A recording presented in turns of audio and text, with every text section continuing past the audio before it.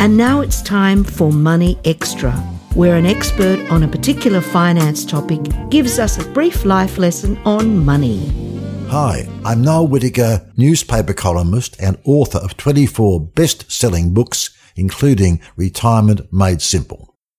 Let's talk about ways to maximise your age pension. Let's start with some basics.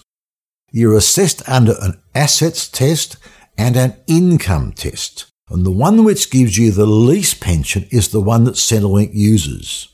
Your home is exempt from the assets test, but they count your furniture and fittings and motor vehicles and things like caravans.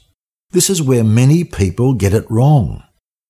It's not valued at replacement value, it's what you would get if there was a garage sale and they were sold off on a wet Sunday morning.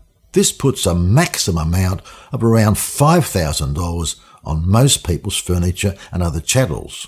Your financial assets, like superannuation and bank accounts, are given a deemed value for the income test. But it's not important if you are asset tested. This is why asset tested pensioners could earn much more money than income tested pensioners without affecting their pension. That's all for now. Take care.